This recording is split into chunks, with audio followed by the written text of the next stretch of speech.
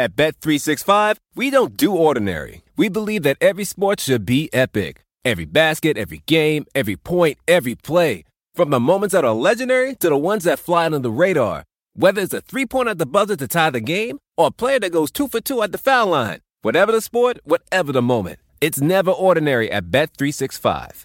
21 plus only. Must be present in Virginia. If you or someone you know has a gambling problem and wants help, call 1-800-GAMBLER. Terms and conditions apply. Everybody in your crew identifies as either Big Mac Burger, McNuggets, or McCrispy Sandwich. But you're the Filet-O-Fish Sandwich all day.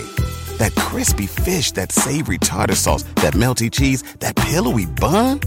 Yeah, you get it.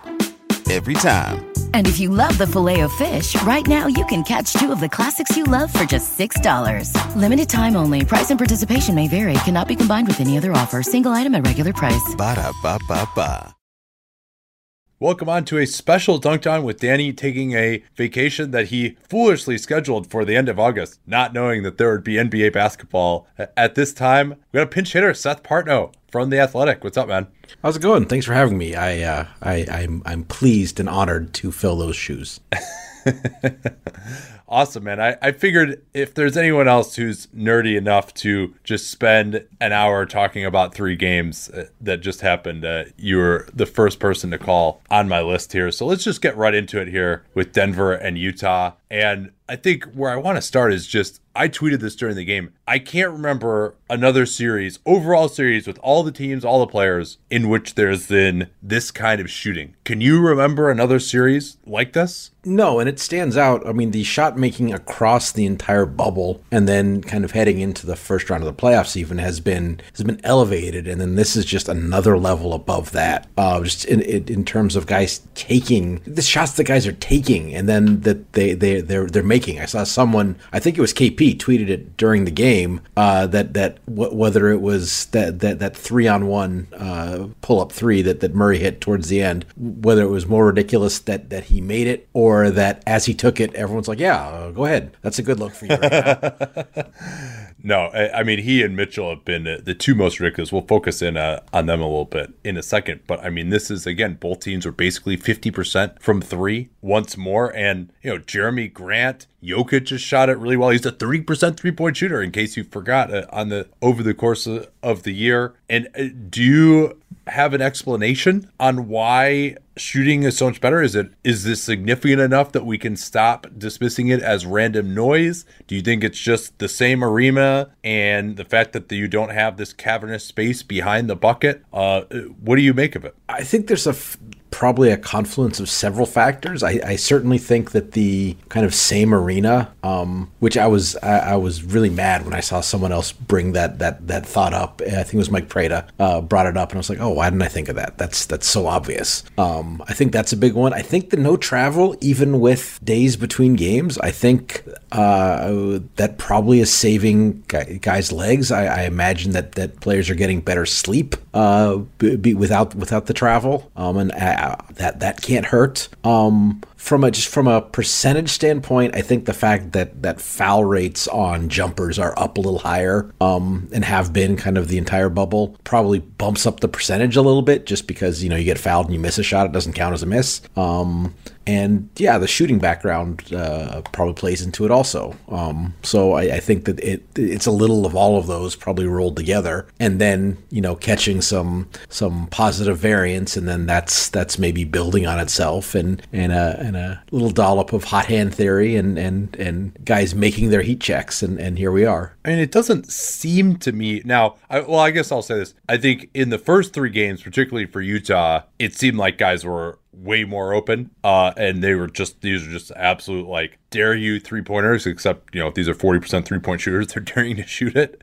I think Denver, though, these are guys who aren't great shooters who are hitting, and I'm just, do you think that guys are more open? I mean, we don't have access to the tracking data to confirm that. It didn't seem, though, like they're particularly more open, at least to people who do have access to the tracking data. No one has tweeted that. You'd think that they would. So, yeah, I mean, it's got to just be some confluence of all those things you mentioned. Yeah, no, I've with sources with access to it, I've kind of checked from time to time, and the change in overall shot quality between kind of pre-bubble and bubble has been negligible. So I don't think that's it. I agree with you that at the start of this series, Utah was definitely getting, certainly games 2 and 3. I think Utah was getting anything they wanted really off of some pretty simple actions, and I know we're going to get into adjustments that Denver's made, but it seems like they've gotten away from that a little bit. And now it's just Mitchell, tossing in contested pull-ups with guys in his face. Yeah, which, he's done a pretty good job of. He was 9 of 13 from 3. But sorry, that's actually not good enough because Jamal Murray was 9 of 12 from 3 right. in this game and had 50 points. And oh, by the way, Dan Feldman looked this up when I suggested it to him. There have now been more 50-point games in this series than there have ever been in one playoffs. The record was 3 in 1962 and 2001, I think. So that's been absolutely crazy as well. But much as it's been this fantastic offense from Denver and Murray, actually competing defensively has changed things. So I wanted to ask you, what have you seen to explain Denver all of a sudden getting their shit together defensively in this last game and a half or so? So I think part of it is the lineup adjustment. I think I'll say this for Michael Porter Jr. He has made efforts defensively. He is just still kind of lost, and that's every game that he started. Utah would just run every action at him to start the game and put Denver kind of in a bad way just to start a game. And without that kind of obvious weak point, they haven't known where to go as much. And I kind of think that Utah should still be going to the stuff that worked well against Porter. Anytime they run like a handoff or a pick and roll where it gets the ball to Ingles or Conley going to their left, it just the C's part, and they've had great stuff, whether it's a skip pass to the opposite corner, whether it's hitting Gobert on the roll, whether it's the driver getting in the lane and finishing. And they ran that once or twice to start the game tonight, and I can't remember them going back to it again over the entire course of the game. And that's a simple action that Denver has just struggled regardless of personnel to cover all series. Yeah, I thought they did a little better job on the Ingles-Gobert pick and roll, but you're right, they went away from that in this game. And I thought Denver, they started off with Jokic back, and that didn't work. Utah scored 16 points on their first 10 possessions or something like that. And then they started bringing Jokic further up towards the level of the ball, but maybe that works better now when you've got Grant and Millsap together in the starting lineup on the back line. And so Utah really went away from the pick and roll entirely. It was really surprising. Gobert was no longer involved, and they tried to do a lot of switching, and they still, this wasn't an offensive loss for Utah, but hey, 118 offensive rating for Utah, that's getting shut down in this series. I think the biggest thing has been, they're still giving up the threes. Utah's making them at a crazy rate, but they're not letting Utah just score completely unmolested inside anymore. They changed up, I thought, to take away the rim, and whether that's leaving Jokic back, whether that's Grant and Millsap, who I thought were both really good as help defenders in this game, taking away the rim, that they at least have something now. And, there's also the thing that you really enjoy talking about, which is actually executing better at the stuff you're supposed to be doing to begin with. Yeah, I think that's right. I think especially games like tonight where he is not just hitting, but is willingly taking kind of above the break threes. Grant at small forward, I think that's a very interesting defensive piece for Denver. And I think you're right that has a lot to do with why they've been somewhat stingier in the paint. And certainly something we saw, I think, a lot early in the series was Utah's bigs, whether it was Gobert or Tony Bradley, kind of making, or even Juwan Morgan, kind of making plays out of like a short roll or on the roll, and it seems like we're just not even seeing them get the ball in those situations anymore. And when they are, it's Jokic is back and leaning on him, and another, whether it's Millsap or Grant, kind of flying in from the backside to contest. So even those inside shots are as you say, less free money than they were kind of early in some earlier games in the series. Yeah, they put more pressure on Gobert. He's struggled to finish. the last couple of games. Just the overall pressure level, the guys who are on the ball competing more, not just getting completely screened out of the play. You've seen just more hands in the passing lanes, just a little more pressure. So it's not Gobert just getting the ball at the free throw line with just a free run in on a 4-on-3. That pass to the roll man has been more difficult. I think they actually might want to consider doing a little more shorting of the pick and roll to try to get the angle, because Denver's doing a better job there. It's really just been, they've changed up a few things schematically, and they're taking away the rim. They're saying at least we're not going to get beat there. But overall, guys just playing harder. Gary Harris coming back, just giving them another option of competence. So it wasn't Monte Morris or Michael Porter, both of whom have gotten scorched. And then I think Utah also has kind of fallen in love with their ability to hit shots as well, and their process hasn't been as good. I think that's legitimately a big part of it. I think you're seeing a lot of possessions where they run an action and then Mitchell dribbles back out to half court and goes one-on-one, and he's making even shots. Conley was doing it. Yeah, when he was the main guy. And obviously when when Jordan Clarkson is prominently involved, you're going to get some of that also. I think that is when Utah's been at their best this series, they've used some side to side ball motion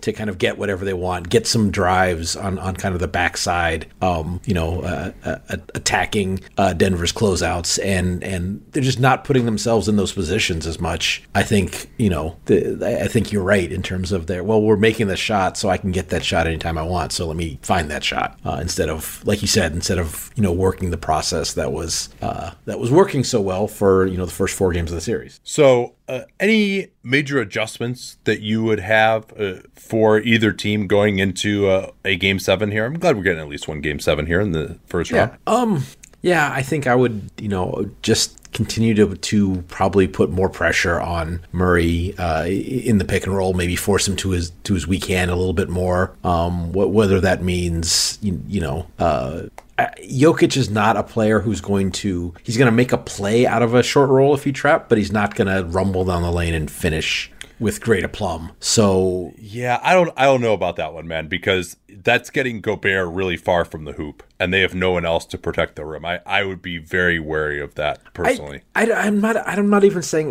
necessarily like a blitz, a full blitz, but more of a show or an up to the level, just to give the ball handler defender, who I think has to do a better job of staying connected, time to kind of recover. And at a certain point, there's maybe if he's gonna keep hitting those shots, a little bit of tip your cap, but and not completely sacrifice your whole defensive concept to sell out to stop that. But I think that they can improve their point of attack defense a little bit, whether it's whether it's Murray's defender getting over better or Gobert, meeting up a little higher, or a combination of both. Yeah. Well, they've also gone to pick and rolls that haven't involved Gobert and Jokic at all. That was what killed them at the end of Game 1. They've kind of gone away from those a little bit, involving the 4-man more. That was the big adjustment at the end of Game 5. And Murray, basically, unless it's Royce O'Neal, like, he's just cooking guys one-on-one at this point too. So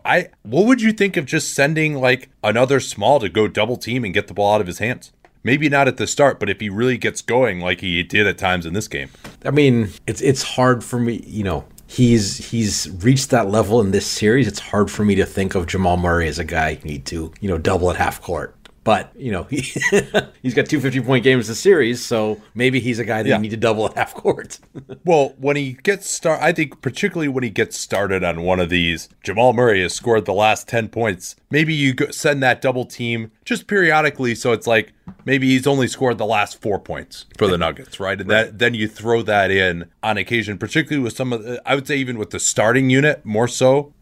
You might try to find a way to do that. Gobert is a good guy who can zone up behind the play. And that's going to let Jokic get going. They can attack some 4-on-3s. But, they had a 130 defensive rating in this game. So basically whatever you're going to do to get the ball out of his hands, they're not going to score as well as what he did when he had it in this game. Alternatively, I mean, maybe the answer is let him cook. And I think that they can probably do well to give up a fewer dare shots to some of the other guys. Like, yeah, you're not afraid of Jeremy Grant, but if you're leaving Jeremy Grant wide open, he'll shoot it, and he's shot open threes well this year. So the key there is being close enough that it's not an open three. And then, if Jeremy Grant is going to be, attacking a closeout from the angle or something like that, I think you'd probably rather that be Denver's offense right now. So I think maybe being a little more attentive to some of the other guys might, soften the blow. So, okay, if Murray's going off, it's not him and then he passes and the next guy's banging a wide open 3-2. So,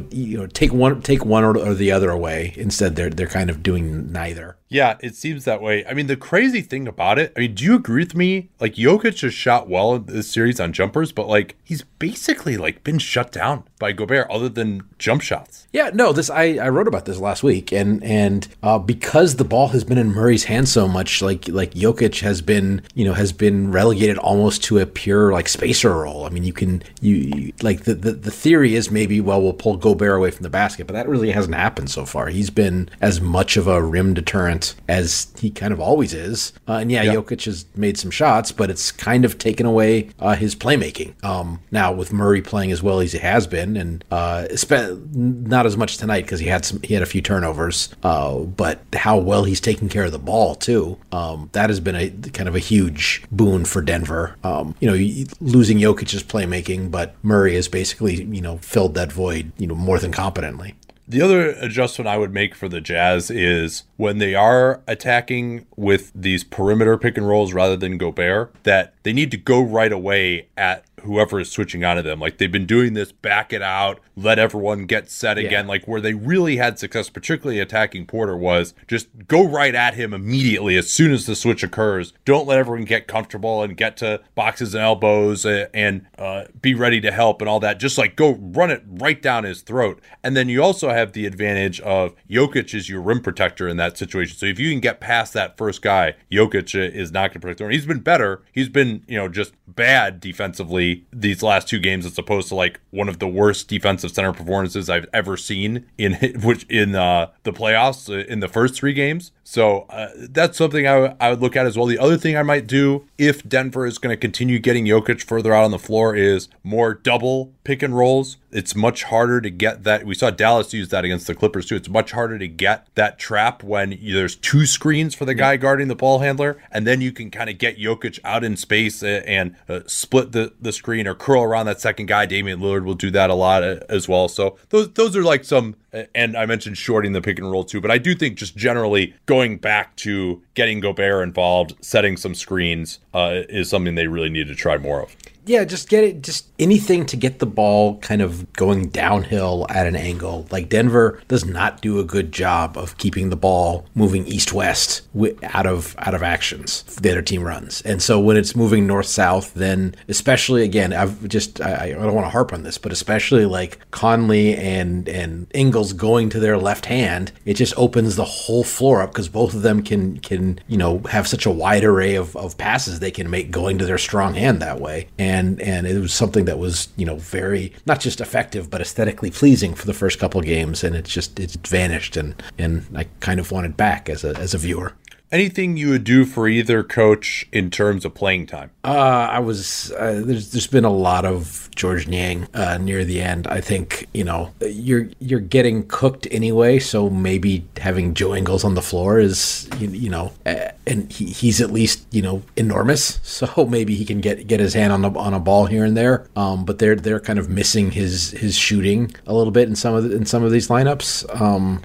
I think that's the big one for Utah. Denver's in a weird spot because what do you do with Gary Harris right now? I would start him. In the next game. Go right to start him. Okay. Because Monte Morris gets taken advantage of a lot. Maybe Harris just isn't ready. He was plus 16. I thought even, moving at 75% on offense, he still is easily their best perimeter defender. It's not even close. He's the only guy on this team to get over a screen in 6 games. Sure. And he did it in this one. And even just his understanding as a help defender as well, to just shrink the floor when they're going after Porter. quarter. Like he had like a nice dig down off of Niang to strip Clarkson, for example. Like he just has a defensive mindset. Like he knows what he's doing out there. They just, to have one more guy on the perimeter who can do that and isn't going to get taken advantage of physically the way Morris is, I thought would be big. So if they feel like he can handle it, I would put him out there, particularly because you don't want to start this game out way down. Right. So who do you think like loses out there? You think Morris? Well, I think Morris doesn't need to play 25 minutes. Yeah.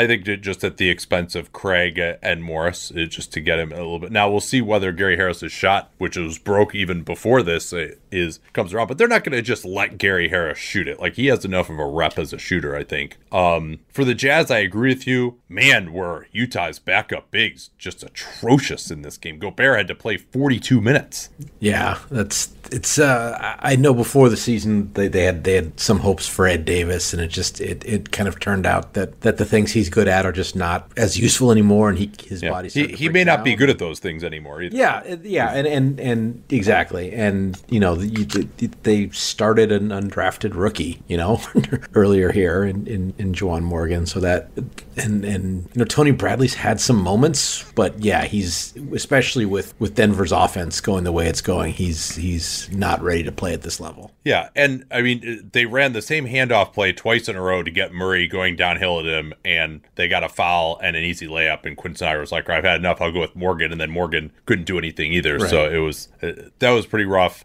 So I mean, in this game 7 too, I mean, you would imagine, Mike Conley's been at 34 minutes, you imagine they'll bump that up a little bit. Even Mitchell only played 40 in this game, Ingles 30, I mean, it's going to be all hands on deck, and hopefully they won't have to play these guys too much.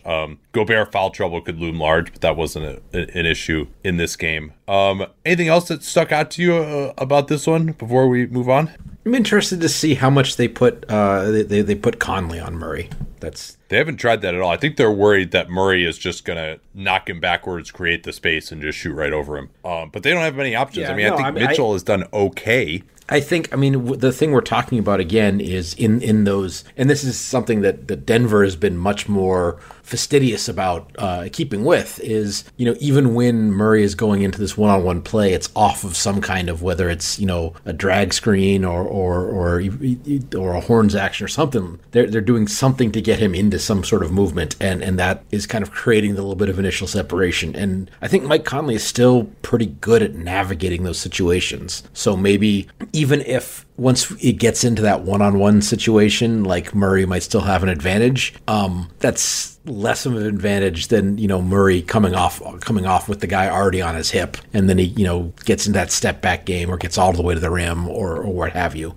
So I think that I would at least want to see that. I was looking it up, and there's game 3 was the only game where, even 4% of the time that Murray was on offense, he was guarded by Conley. And so, yeah, like Jordan Clarkson has guarded him basically as much as Conley has this series. Yeah, I mean, hey, it can't be any worse. I don't predict that'll end well, but it hasn't ended well for anyone else. Right. I mean, and I think particularly when Royce O'Neal is not in the game to guard Murray, because, Murray is going to play 44 minutes in this next game, and Royce O'Neal isn't going to play that many minutes. That's when I would think seriously about some of those, like, 2 guards just go double team him and make him give the ball up. But let's shift now to the first game of the day, which was Boston and Toronto. You predicted on Danny's podcast that this would be a close back and forth series in terms of games, but that we could see a lot of blowouts. That obviously is what happened. Boston hits 4 of their first 5 threes, and really it was never within contact. I think Toronto got it back within 13 at one point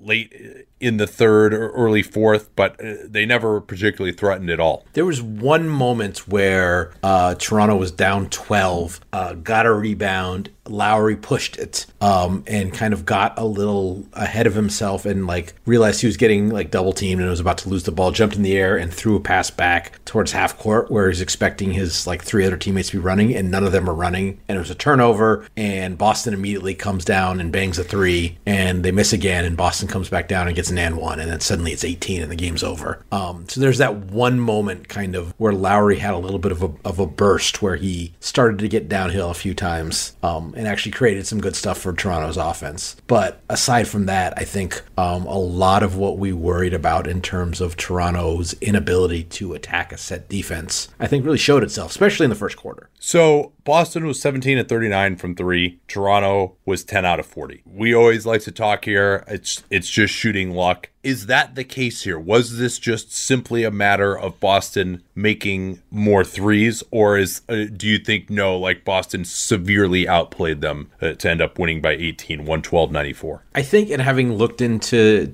some of this a little bit, since that this game was earlier today, had a little bit of time to do it. I think what we're gonna look at and see is that the second through fourth quarters were probably played relatively easily, with Boston just having some better shot making. I think the first quarter was pretty dominant from the Celtics, especially defensively. And so even if that kind of shot making had been, normalized over the rest of the game, I think that that's where they won the game anyway. So maybe the margin is not as lopsided with more normal shot making, like a little bit of shot making regression. But I don't think this was not a no way game for Toronto, where if they make those shots, is that like Toronto didn't put themselves in a situation to be down big after the first quarter and didn't really do anything to get back in the game after that. The big number, 77 offensive rating in the half court per cleaning the glass by Toronto, and Boston 104 offensive rating in the half court, which actually is fantastic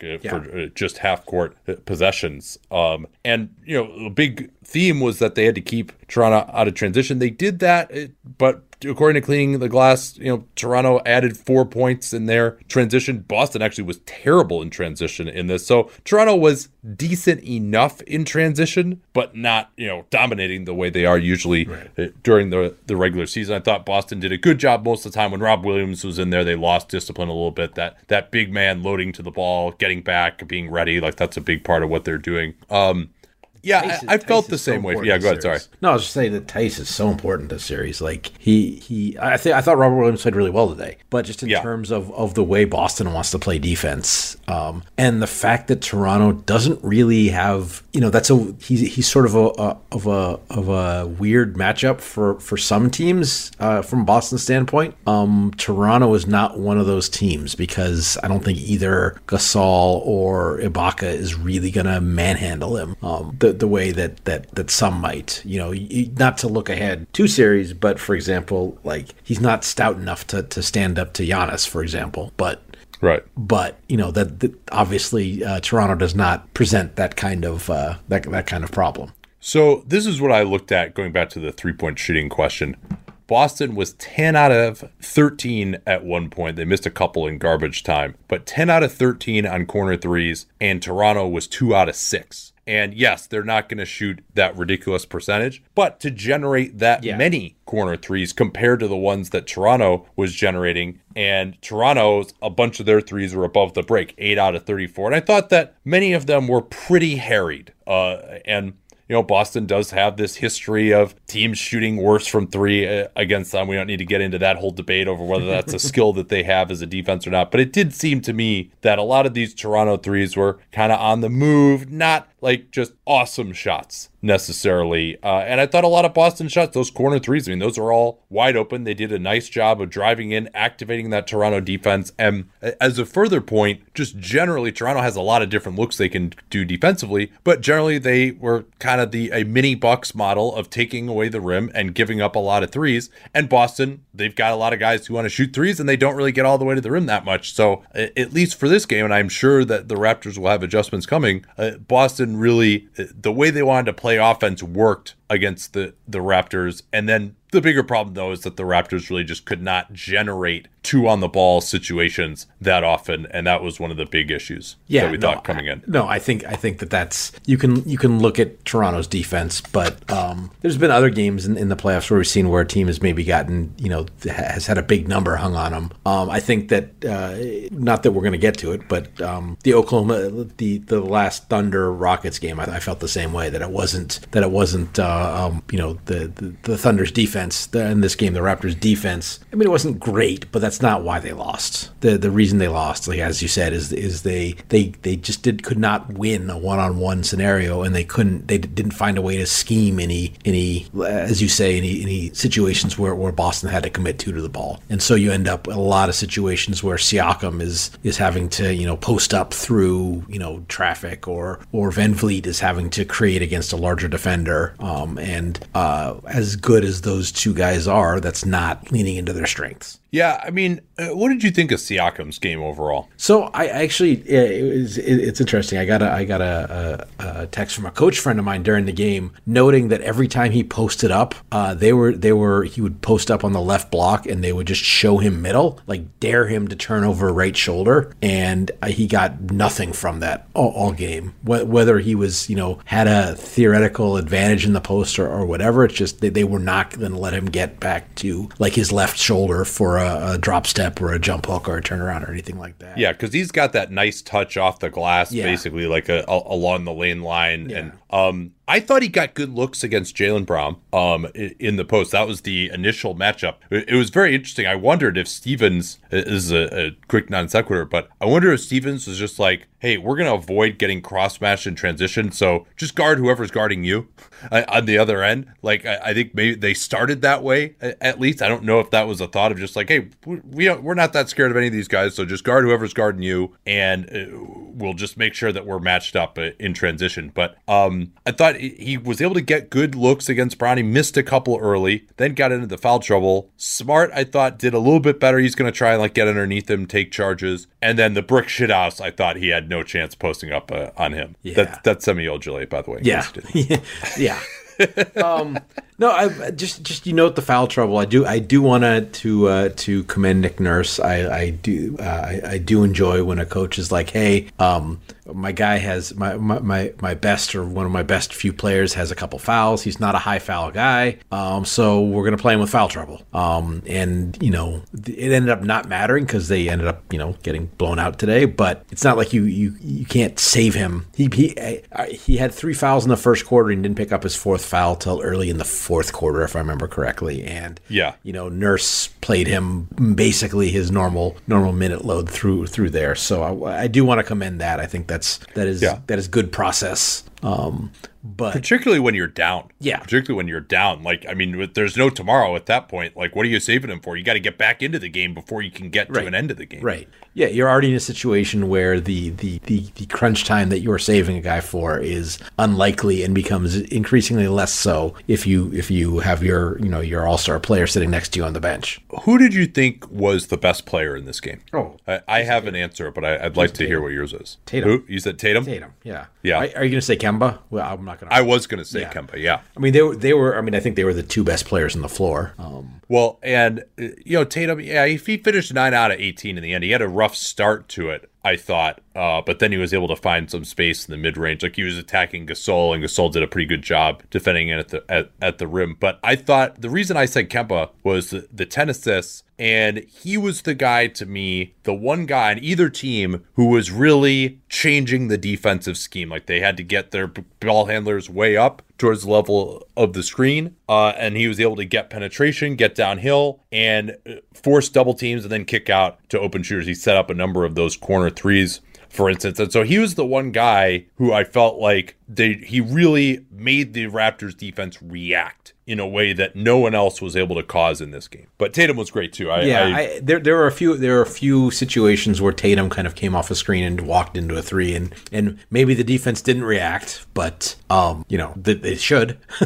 so I think the lack of reaction is not to knock on Tatum, rather than it's a breakdown from the Raptors. So I thought OG did a good job on him when he was on him, though. They started with Lowry on him, and then they went to OG. And I thought Tatum was not able to get much when OG was on him. It was mostly off of switches and mismatches. That's fair. And I mean, OG remains completely impossible to isolate against. Like, even Tatum, I felt like really is just not able to get good looks against. Maybe that'll change later in the series. No, that's fair. And really, I'm more thinking of Tatum just again operating in the same way that Walker does is kind of coming off that angle pick and roll, and then you can't just let him walk into a three, so you got to do something else. And Tatum especially has gotten so crafty. He had that one gorgeous Euro step where he kind of leaned to his left and hung in the air and banked it off the glass. And on the broadcast they made a big deal about how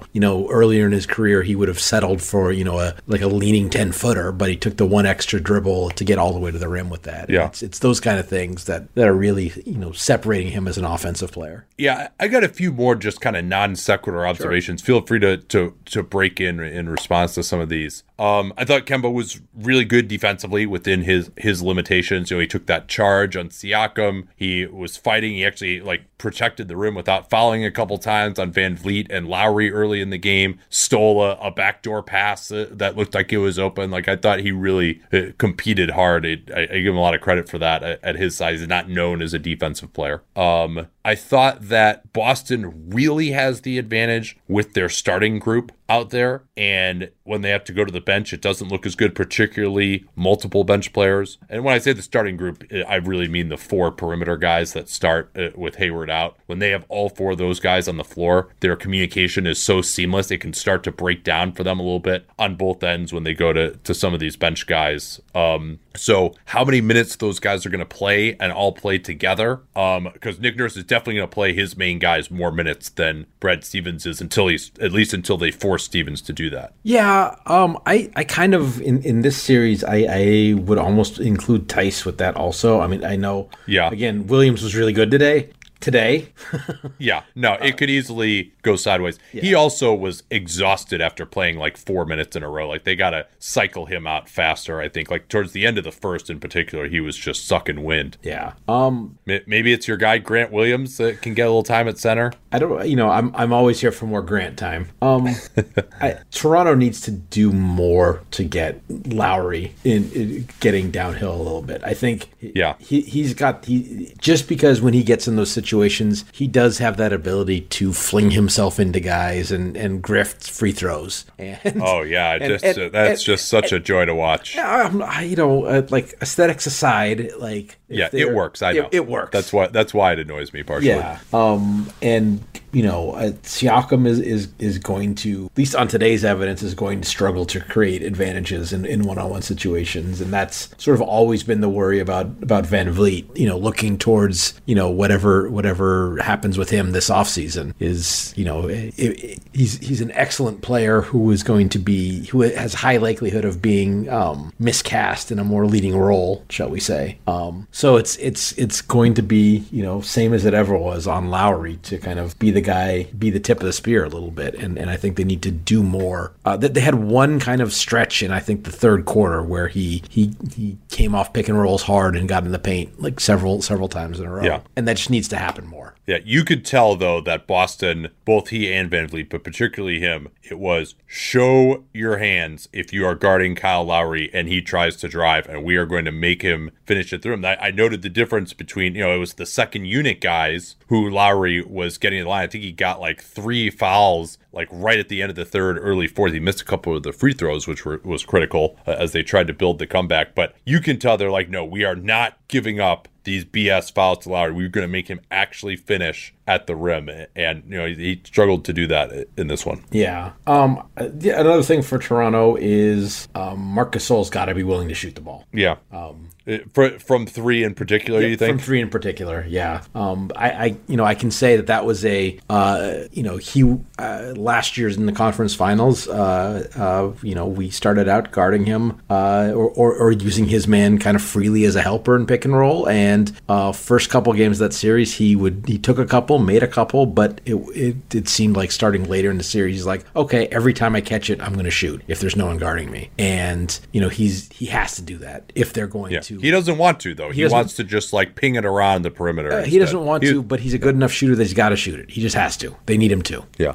he was actually more aggressive around the rim in this game, which I appreciated. I mean, you noticed, Boston was just so locked in on the tendencies for Toronto. You mentioned the Siakam thing. I forget who it was guarding him in the post. Gasol, knowing that on the left block, he loves to get middle for that hook shot and doesn't really like to go baseline. And they were so concerned with not letting him get middle that finally he just had to take the baseline. He actually made the layup, but it was kind of awkward. But I thought just the coaching from Boston and what they did, just avoiding some of the usual mistakes. I talked about that as one of the big things, is just you have to avoid making mistakes against this Raptors offense. And if you can do that and actually make them beat you, that you can be in a pretty good place. And that they did that today for sure. Yeah. And then obviously, and this is why when I talk, I think you agree with me on what I said on Danny's show, is that this is a series where like in-game, the momentum is going to be, pretty big. And so starting off better defensively for them, get themselves some easy looks just in transition. Yeah. The one thing I disagree with you on, I'm not sure this Raptors team can blow out the Celtics. I just don't know if they can score enough, unless they're just going to get a crap ton of turnovers. But they actually forced 22 turnovers in this game, low key. That's going to improve, you would think,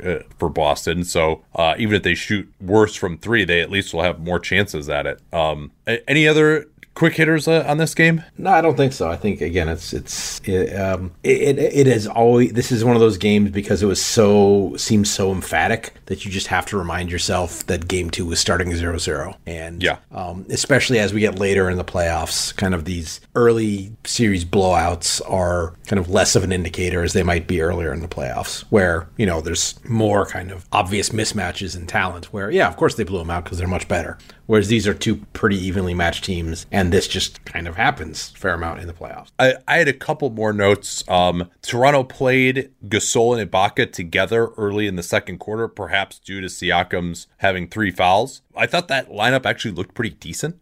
They went to a 2-3 zone a lot of the time when they had those guys in there. And I particularly against some of these Boston backup units, like Grant Williams was out there during that period that might not shoot it as well. I would consider maybe trying to steal some minutes with those two guys and really just completely barricading everything with the height. At least give that a look. That was a unit that they went to against Philly last year, and it worked okay. So those guys have played together before. Do you think you can get away with guarding Jaylen Brown with Ibaka? Or that's part of why you go with the zone there in that group. Well, no, but let me ask it another way. Do you think you can? Oh yeah, you can, in the man-to-man. Yeah, in a man-to-man. Do you think you can bait Jaylen Brown into like Jaylen Brown was a little trigger happy today? Do you think you can bait him into that a little bit more if you show him, well, Serge Ibaka's guarding you? And I don't think that's not a great matchup for Toronto, but I think I would rather Jaylen Brown working that matchup than Kemba or Tatum kind of coming off the pick and roll. Yeah, it's probably rare that they would be forced into that because Ibaka and Gasol together going against their starters is probably not going to happen that much. And Brown also cooked Horford, who's kind of a similar defender to Ibaka at this point. Ibaka might be better than him. So I think if they just really can't stop the Celtics, maybe I would consider that. But I'm not a huge fan of that one. Well, necessarily. Part of it is also because of Brown is athletic enough to get himself in trouble. And so that is a way that, you can actually generate some pace the other way off of some of those kind of questionable shot attempts. Yeah, for some missed layups, which are easy to run off of. Yeah. I thought that the Celtics, particularly late in the clock, had some good success with Tatum pick and pops with Walker. I think that particularly at the end of games, I might consider to going with that. Tatum slipping the screen, because they did a really good job, I thought, of making Tatum's catches difficult. It's like when they would run that series where they kind of start with Tatum at the free throw line. He runs a little Iverson cut to the wing. Like they were forcing him to catch that further out on the floor where he wasn't as comfortable. So that's a way to kind of get Tatum a little bit of an advantage to attack, particularly if OG is guarding him and kind of doesn't really want to leave him that much. So that's one I'd like to see more of from Boston. Yeah, he did get one or two pretty easy catches for good looks at three off of just, not even really, almost more of a cross than even like a pick and pop. It's like you say, he's not really setting the pick. He's not really slipping to the rim either. He's just kind of waving at the defender and running to the opposite wing, and Kemba's kind of reversing the ball to him right away. But both defenders kind kind of stick with Kemp for just that beat. And I thought they got, like you said, I think they got a couple of good looks off of that. And two more things I would say. Walker had, he looked like he kind of re-injured his knee on a Euro step in transition, but looked fine after that. But that's something to watch. Yeah. Maybe, because he's had issues with that left knee. And see, I had one more thing. Oh, Brad Wanamaker, I thought has looked really good in the bubble. Just overall, he's really sped up his release. He was 2 of 4 from 3, no dip at all now, which I didn't remember. He's really made himself into a better spot up shooter, and he was totally adequate. And he's a tough defensive guard, and then you can get away with playing him because Toronto plays 2 small guards as well. So I thought it gave him a lot in this game. Yeah, good. Like he said, it's a good series for him. Good matchup for him. Holy shit, we're 50 minutes in. All right, we could go a little quicker on Dallas Clippers though here, I think. You said it on Twitter, but feel free to elaborate here, that this just seemed like a series where one team figured the other one out. Yeah, especially with no Porzingis. Dallas just kind of ran out of ideas. We talked earlier about Roro. Sorry, my chair just broke, but that's okay. Let's continue here. Okay. It has this piece that I periodically have to adjust once a month because it gets loose, and it just okay. I felt it starting to slip, and I was like, oh, I hope this doesn't distract him. I couldn't mute in time, but I'm quite comfortable though. No, that's good. Don't worry, we're not editing this out either. You're getting the raw goods here. Live radio. I thought it was a cat attack, which is something we both share in our podcasting. No, my cats are a little more chill than yours, I think. Okay. Let me see if I'm not being stalked by a feline. No, so we talked earlier about, how Utah was just sort of devolving into, kind of 5 out and going 1-on-1. I think that with Porzingis out, really looked like that's where Dallas ended up. Way too much. And Luka had kind of one burst where he's good enough that kind of brought them back to 6, but it was just it's such a tough road to hoe, just having guys spread out and him chasing down the teeth of a defense every time with nobody else who's really able to create anything. And especially with Tim Hardaway not playing great, not having a ton of other guys that the defense is really keyed in on, we'll close out on Maxi Kleber, but if he shoots a 3, we think we won that possession. Yeah, he was a little better in this game, but he struggled overall in the series. To me, I thought Kawhi was just unbelievable again. He's with all the other fireworks that we've had. If you wanted to ask me who looks like the best player in the NBA right now, it's still Kawhi Leonard to me. It was RoboCop just I'm going to catch the ball here. I'm going to stare at you until you put your hand down. Then I'm going to just stick a jumper in your face, and I'll do it again, and I'll do it again. And you sent a soft double at me. Well, we'll swing, and Landry Shamet will hit an open 3. And that was Dallas made that run to get it to 6, and then from there it was just utter devastation. I think in their next 6 possessions, the Clippers scored 14 points just off of mid-post ISOs for Kawhi. Well, and the other thing that changed there too was they took Montrezl Harrell out of the game and put in Ivica Zubac. Yeah, no, it's unusual for him to get closing minutes, but he was good, and it has always been weird why they just would never look at that. I mean, he's a guy who has had